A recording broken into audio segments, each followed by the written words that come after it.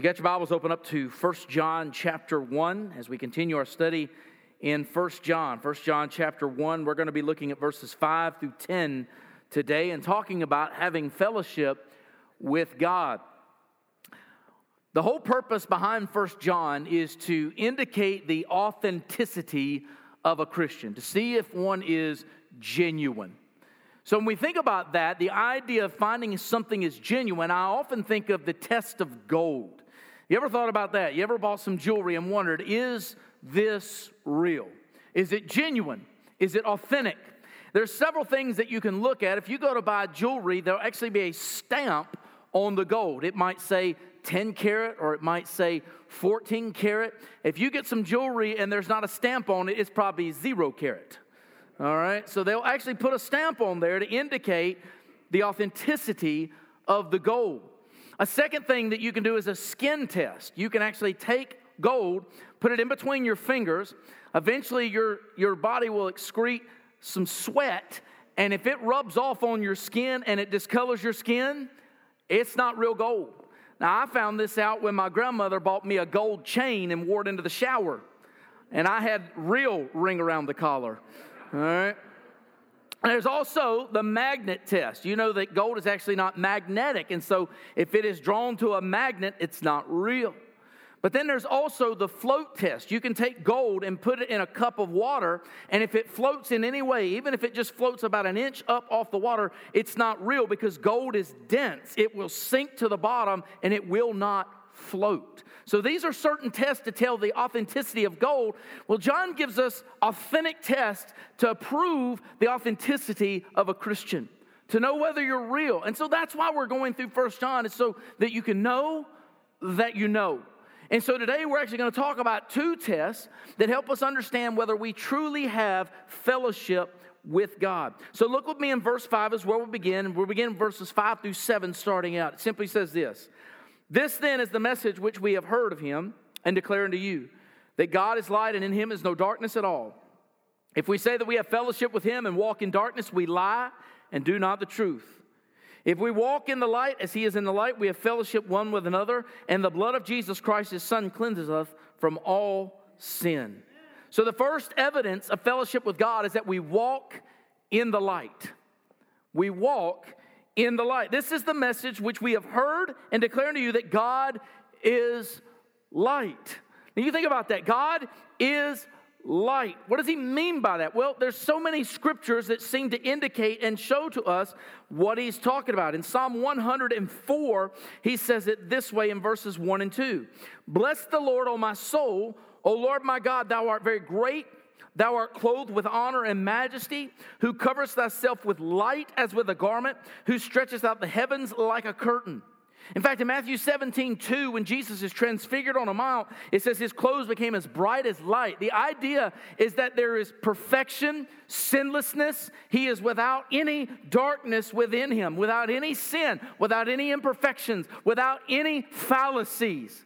So what he's talking about here, in fact, Jesus himself proclaimed in John 8, verse 12, he says, "For I am the light of the world." I'm the light of the world.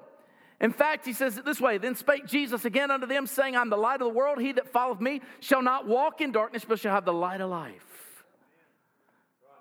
If you're going to walk with Jesus, you're going to walk in the light. In other words, as you walk with him, the light is going to so shine upon your life, you can't hide in the darkness, nor do you want to.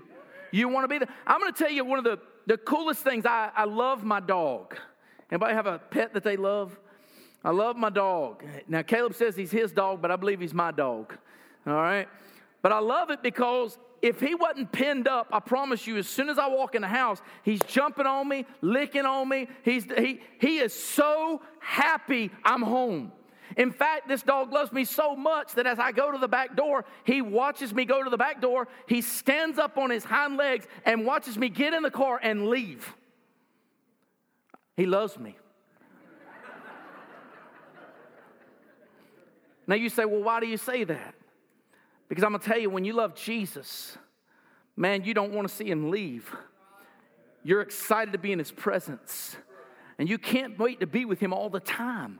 When we have fellowship with God, we want to walk in the light. We're not scared of the darkness. We're not scared of what's going to go on. Why? Because when Jesus is with us, we don't fear the darkness. We don't fear the things that are going on in the world because He's with us.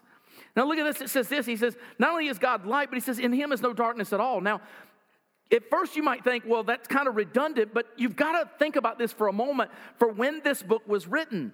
This word was written back during Greek mythology, during the time of the Roman gods.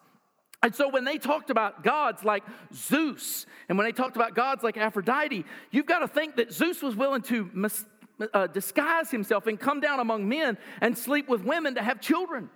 So they would look at that and they'd say, well, that's the way gods are. Gods are just as mischievous as men, and they can fall into darkness.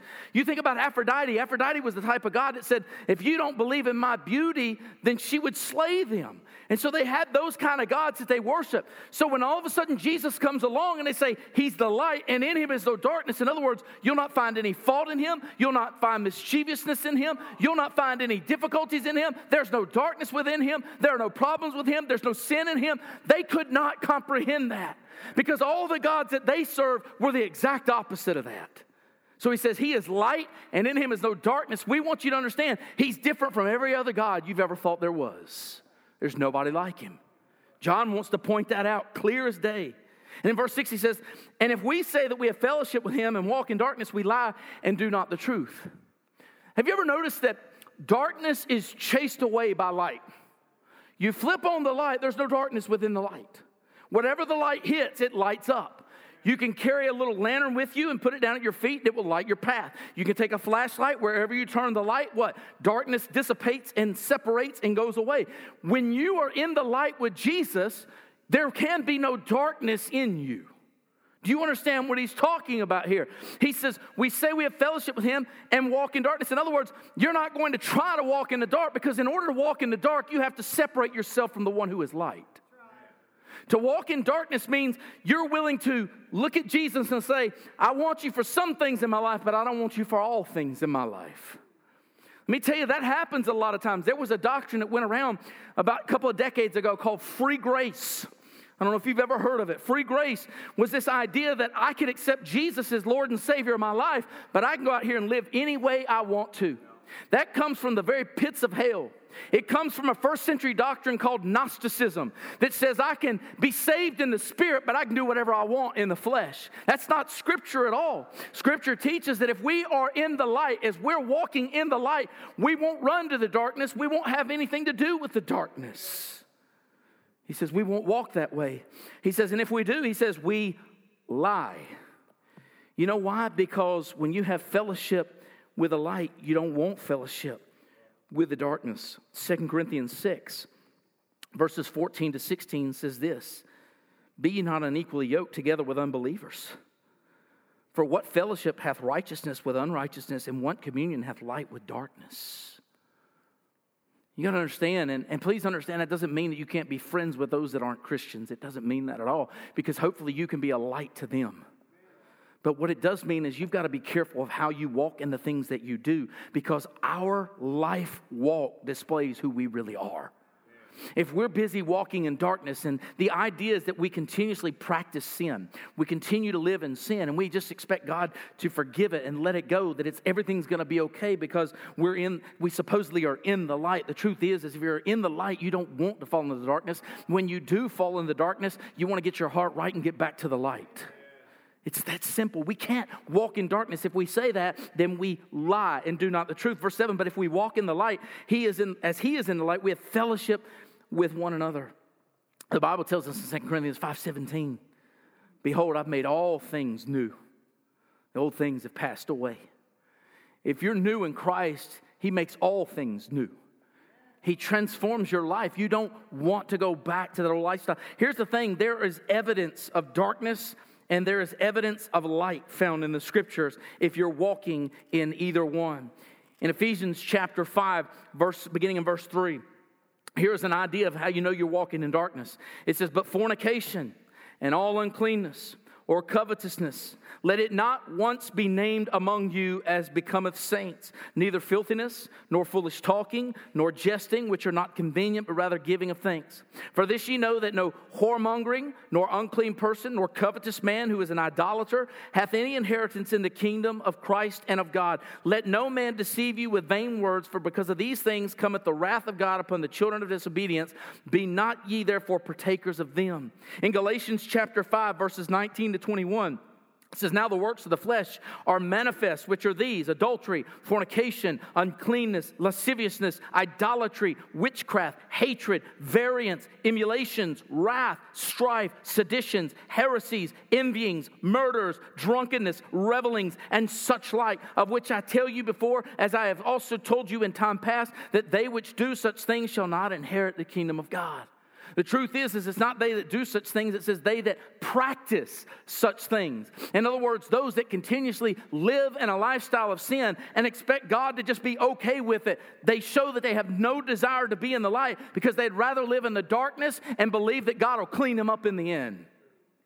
You can't be that way. Those are the works of the flesh. But just as the works of the flesh are evident, so are the works of the light. It says in Ephesians 5, verse 8, for ye were sometimes darkness, but now ye are light in the Lord. Walk as children of light. For the fruit of the Spirit is in all goodness and righteousness and truth, proving what is acceptable unto the Lord, and have no fellowship with the unfruitful works of darkness, but rather reprove them. Ephesians 4:32, and be ye kind to one another, tenderhearted, forgiving one another, even as God in Christ's sake hath forgiven you. In Galatians 5:22 and 23, but the fruit of the Spirit is love, joy, peace, long-suffering, gentleness, goodness, faith, meekness, temperance. Against such there is no law. In other words, if you are a genuine Christian, people know you're in the light. They know by the way you live. They know by the way you walk. They know by the way you talk. They can see that you don't have a desire to live like the world, but a desire to live like Christ. If we walk in the light, we have such a great desire to stay in the light.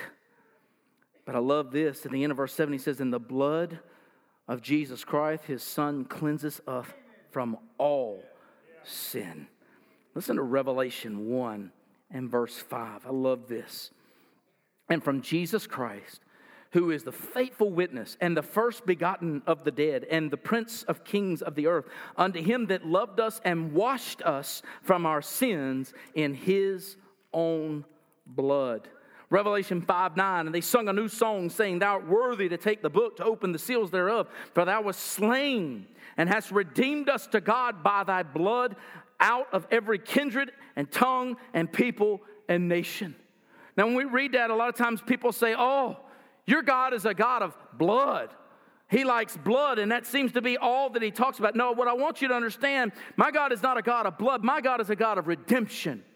You need to understand that redemption costs something. In order to redeem something back from where they've gone, it cost something.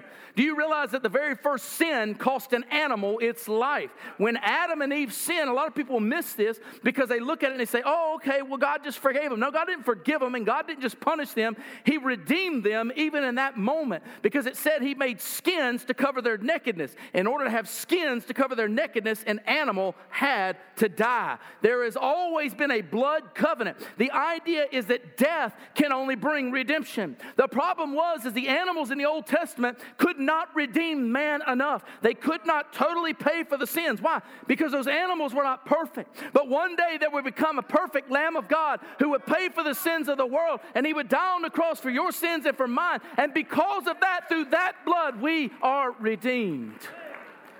We're redeemed. I believe in a God of redemption, not a God of blood. But listen to Colossians 1:20, and having made peace through the blood of his cross. He made peace. And we're going to talk about this next week. I don't want to get into it this week, but I love the word propitiation. It is a powerful word, and if you don't know what that means, be here next week and you'll find out. Because what we've got to understand is what it cost God to bring peace to himself. It cost him the greatest sacrifice that has ever been known to mankind. But it says, and having made peace through the blood of the cross, by him to reconcile all things unto himself by him. I say, whether they be things in earth or things in heaven, and you that were sometime alienated and enemies in your mind by wicked works, yet now hath he reconciled in the body of his flesh through death, to present you holy and unblameable and unreprovable in his sight. And I'm going to tell you, there's great power in the blood of Jesus. We sing about the blood. Why? Because of the power that it has to redeem all of mankind. And we talk about that, and a lot of people say, what do you mean by washed in the blood? The idea is that his sacrifice, his payment was made that you might have peace with God. It is the most powerful payment. It is the most powerful thing that has ever been done in this world. To sum up walking in the light, John talks about it in another gospel in John chapter 3, verse 19. It says this, and this is the condemnation, that light has come into the world, and men love darkness rather than light, because their deeds were evil.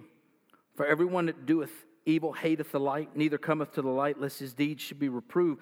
But he that doeth truth cometh to the light, that his deeds may be manifest, and they are wrought in God. You know what's amazing about the forgiveness of God and the sacrifice that he made is that it's okay that God exposes our sin. Why? Because the moment that he exposes it, we can confess it, and he will forgive it. The problem is if we're not willing to have it exposed, it means we're also unwilling to confess it. And if we're unwilling to confess it, then he's unwilling to forgive it. And if he's unwilling to forgive it, then woe be unto you. You see, the Bible makes it clear that we ought to walk in the light. He says man loves darkness. I mean, look at that. He said that light has come into the world, and men love darkness rather than the light because their deeds were evil. The truth of the matter is the very first thing that God has to do in order to save you is expose who you really are. Now, I'm going to be honest, we don't like that. We don't like to be exposed. We don't like people to know the real us. But let me just go ahead and tell you something. God knows the real you. He knows your heart. He knows everything you've done. And the fact that he knows that and he's still willing to forgive you if you confess it, that's powerful.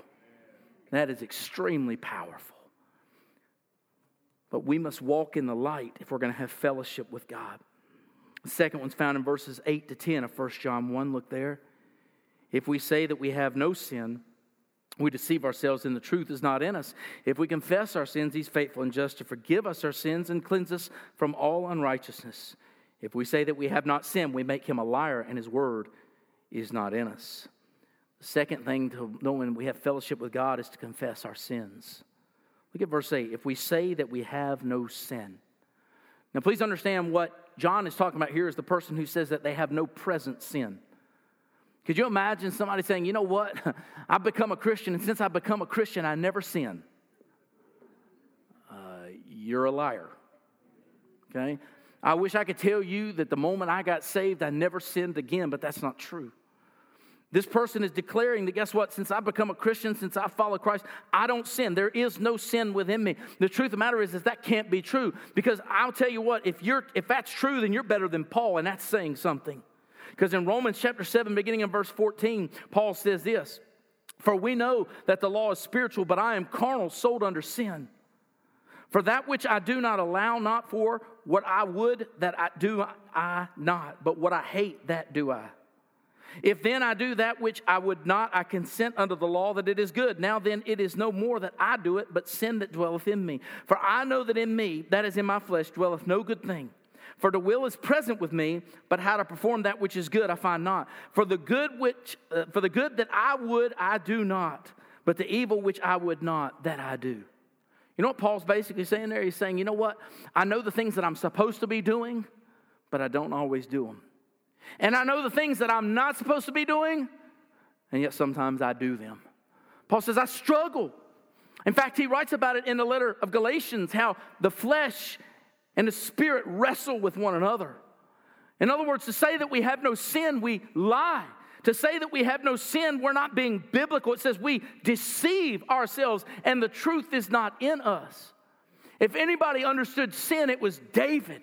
When David had committed adultery with Bathsheba, you read Psalm 51 and he begins to cry out, blot out my transgressions.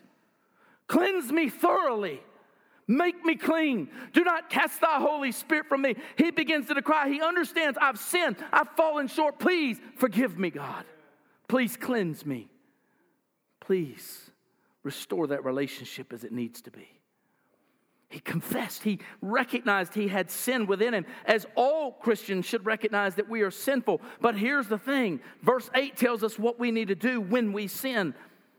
Or verse 9, if we confess our sins. I'm going to tell you, we don't like the idea of confession. Now, I'll be honest with you, I'm glad I am not a Catholic priest. You do not have to confess them to me. And I'm thankful for that. Because let me tell you something, I can't absolve your sins. There's one mediator, the Bible teaches, between man and God, and that's the man Christ Jesus. There's only one you have to go to for repentance. There's only one who you need to confess to, and that is Jesus. But we see that all throughout Scripture, confession was absolutely essential and important for the life of a believer.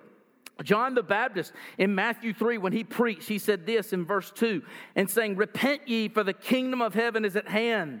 You look over into verse 7, and it reads on. He says, but when he saw many Pharisees and Sadducees came to his baptism, he said to them, O generation of vipers, who hath warned you to flee from the wrath to come? Bring forth therefore fruits meet for repentance. And think not to say within yourselves, we have Abraham to our father. For I say unto you that God is able of these stones to raise up children unto Abraham. And now as the axe is laid unto the root of the trees, therefore every tree which bringeth forth not good fruit is hewn down and cast in the fire. I indeed baptize with water unto repentance, but he that cometh after me is mightier than I, whose sandals I'm not worthy to bear. He shall baptize you with the Holy Ghost and with fire. Jesus Christ also preached that confession was important. In Matthew 4 and verse 17, from that time Jesus began to preach and say to them, repent, for the kingdom of heaven is at hand. You can read it time and time again. Jesus declared repentance. The disciples in the book of Acts declared that we need to repent. We have to confess our sins. If we're unwilling to confess our sins, then we're unwilling to agree with God that what we have done is wrong. Let me tell you something, it needs to be more than just mere lip service, though. Listen to 2 Corinthians 7, beginning in verse 9. Listen carefully. Now I rejoice, not that you were made sorry. There's the problem. Many people are made sorry, but that you sorrowed to repentance.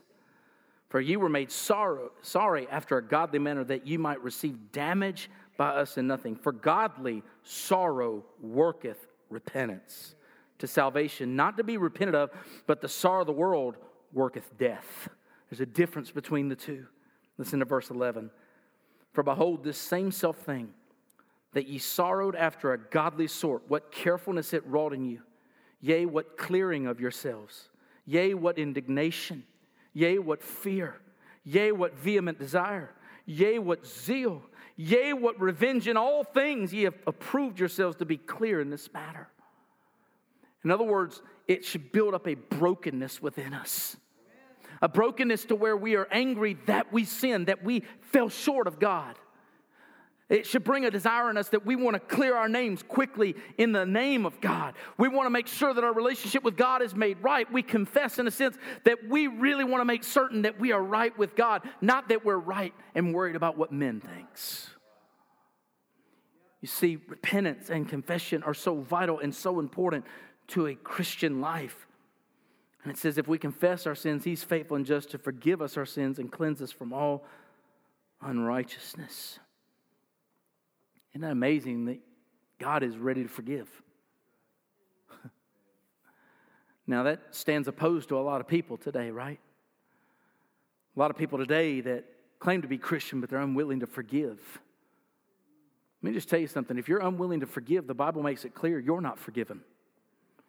Just put that in your pocket and hold on to it for a little while. If you're unwilling to let things go against others, here's the thing. With all that you've done against God, what little somebody's done to you is nothing. And if God is willing to forgive you for everything you've done to him, how dare you not forgive that person?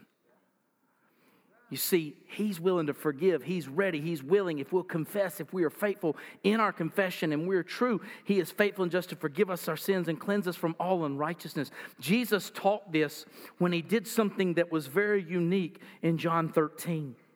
He taught this principle to us as Christians when he said this, John 13, beginning in verse 3. Jesus, knowing that the Father had given all things into his hands, and that was come from God and went to God, he riseth from supper and laid aside his garments and took a towel and girded himself. After that he poured water into a basin, began to wash the disciples' feet, and to wipe them with the towel wherewith he was girded. Then cometh he to Simon Peter, and Peter saith unto him, Lord, dost thou wash my feet? Jesus answered and said unto him, What I do thou knowest not now, but thou shalt know hereafter. Peter saith unto him, Thou shalt never wash my feet. Jesus answered him, If I wash thee not, thou hast no part with me. Simon Peter saith unto him, Lord, not my feet only, but also my hands and my head. Jesus saith unto him, He that is washed needeth not save to wash his feet, but is clean every whit, and ye are clean, but not all. Now there's a principle being taught there. Peter goes, You're not washing my feet. And Jesus says, If I don't wash your feet, you got no part with me. I promise you it's not about washing feet. And then Peter goes, Well, here, wash my hands, wash my head, wash my whole body. And Jesus said, I don't need to wash you. You've already been washed. Here's the principle he's trying to make. If you've given your life to Jesus Christ, you're cleansed. Your body's been washed. Your hands, your head has been clean. The problem is as we walk around in daily life, our feet get dirty with the sins of this world and we fall into those sins. And the idea that Jesus was trying to teach there is we need to daily confess our sins that we walk into each day. We are clean. We are justified before God. We've been saved. And therefore, if we were to die at that moment, we would go and be in the presence of God. But the thing is our walk with Christ daily produces sin sometimes because we walk away from the light. We choose to sin. And he says you need to confess that sin on a daily basis so that your fellowship with me is not broken. That principle is what Jesus was trying to teach them. And here, John is trying to say the same thing. If we confess, he's faithful and just to forgive us. We need to confess when we sin. But he goes even further in verse 10. He says something that's mind-blowing because he not only deals with present sin, he deals with past sin. If we say that we have not sinned, we make him a liar and his word is not in us. Let me tell you something. If you're not a Christian, the first thing you got to admit is you've sinned. It's one of the toughest things to do, but the truth is we all have sinned. The Bible makes that very clear. And normally I would just read Romans 3:23, but I want to read that whole section because of how powerful it is, beginning in verse 10. As it is written, there is none righteous. No, not one. There is none that understandeth. There is none that seeketh after God. They are all gone out of the way. They are together become unprofitable. There is none that doeth good. No, not one. You get that? Nobody's good. Nobody's righteous. Their throats an open sepulchre. With their tongues they have used deceit. The poison of asps is under their lips, whose mouth is full of cursing and bitterness. Their feet are swift to shed blood. Destruction and misery are in their ways. And the way of peace have they not known. There is no fear of God before their eyes. And we know that what things soever the law saith, it saith to them who are under the law, that every mouth may be stopped, and all the world may become guilty before God. Therefore, by the deeds of the law, there shall no flesh be justified in his sight, for by the law is the knowledge of sin. In other words, no matter how much you try to do the law of God, no matter how much you try to live a perfect life, you will always fall short. You cannot make it to heaven on your own. But now the righteousness of God without the law is manifested, being witnessed by the law and the prophets, even the righteousness of God, which is by faith of Jesus Christ unto all and upon all them that believe, for there is no difference, for all have sinned and come short of the glory of God. In other words, here's what you need to know. On God's playing field, we're all on the same level. You might say, well, I lived a better life than so-and-so. God doesn't care about that. Well, I did more work than so-and-so. He doesn't care about that. When it comes to salvation, we're on even playing field. Everybody has to come to the cross through repentance and confession and turning their life over to Jesus Christ. There is no difference for any one single person.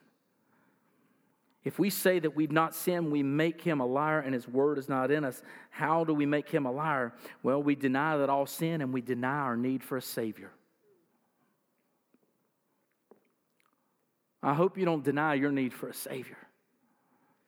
Because if you do, one day you're going to stand up there before God Almighty and you won't have Jesus Christ as your advocate. The Bible says that we need to confess our sins. If we want to say we have fellowship with God, number one, we don't want to walk in darkness. We're not going to continue to pursue the things that we once pursued. We're not going to. Here's the thing. If you fall into sin, if you're a Christian, you're going to feel guilt. I promise you, you'll feel guilty. If you say, well, I don't feel guilty when I sin, then I would tell you, you might want to check whether you have a relationship with God. Because if you're walking next to the light, He'll expose it. He will show it. And you'll feel the need to confess it, repent of it, and turn from it. John makes it very clear that if we're going to call ourselves ones that walk with God, ones that fellowship with God, He'll expose our sin and we're willing to confess it and make things right. If you want to claim to be a Christian, these are truths that you must live by. These are two tests that have to be true and real in your life. I'll be honest with you, God had to speak to me a long, long time ago about this and reveal to me that I wasn't living righteously, that I wasn't living like I was supposed to be living. I had been doing everything for myself, living in the ways that I wanted to live. My life wasn't any different. I had prayed a prayer when I was 5, but I wasn't different. There was no difference in me. I went to church because my mom and dad made me go to church. Not only did I go to church because my parents made me go to church, I had no desire to read the Bible. I had no desire to pray. I had no desire to worship. I'd sing just to sing because I wanted people to hear me sing. That was it. If I'm just being honest. Man, when I was without God, it was obvious. Even though I believed in my heart I was a Christian. Even though I believed in my heart that I was saved, the truth of the matter was is God He exposed me. And when He exposed me, I had a choice to make. I could do like so many other people in church and go, nope, I'm good. I'm already saved. I'm already a Christian. I did it when I was 5 years old. I got baptized. I even got a certificate that tells me I'm saved. Can I just tell you something? You can take any certificate you want to heaven and it's just going to burn up. You can join any church you want. It's not going to matter. You can teach any class you want, serve in any ministry you want. You can even pick up the Bible and read it every day. But if you don't have a relationship with Jesus Christ, you'll stand up there with nobody by your side one day. And I pray it doesn't happen to you. What does it mean to have fellowship with God? You'll walk in the light. You'll confess your sins. And you'll live a genuine and true Christian fellowship with the Father and His Son, and get this, and one another. When somebody tells me they don't have to go to church to be a Christian, that always breaks my heart. The answer is, you're right, you don't. You just have to go to church to be obedient. And if you don't love the brethren, if you can't get along with Christians down here, what makes you think you'll get along with them up there? You're going to live with them for eternity, really? Give me a break. You just want to be on the ball field, the lake, vacation, wherever else you want to be. It ain't about the people of God. It's about you. Get it right. Confess your sin and make things right.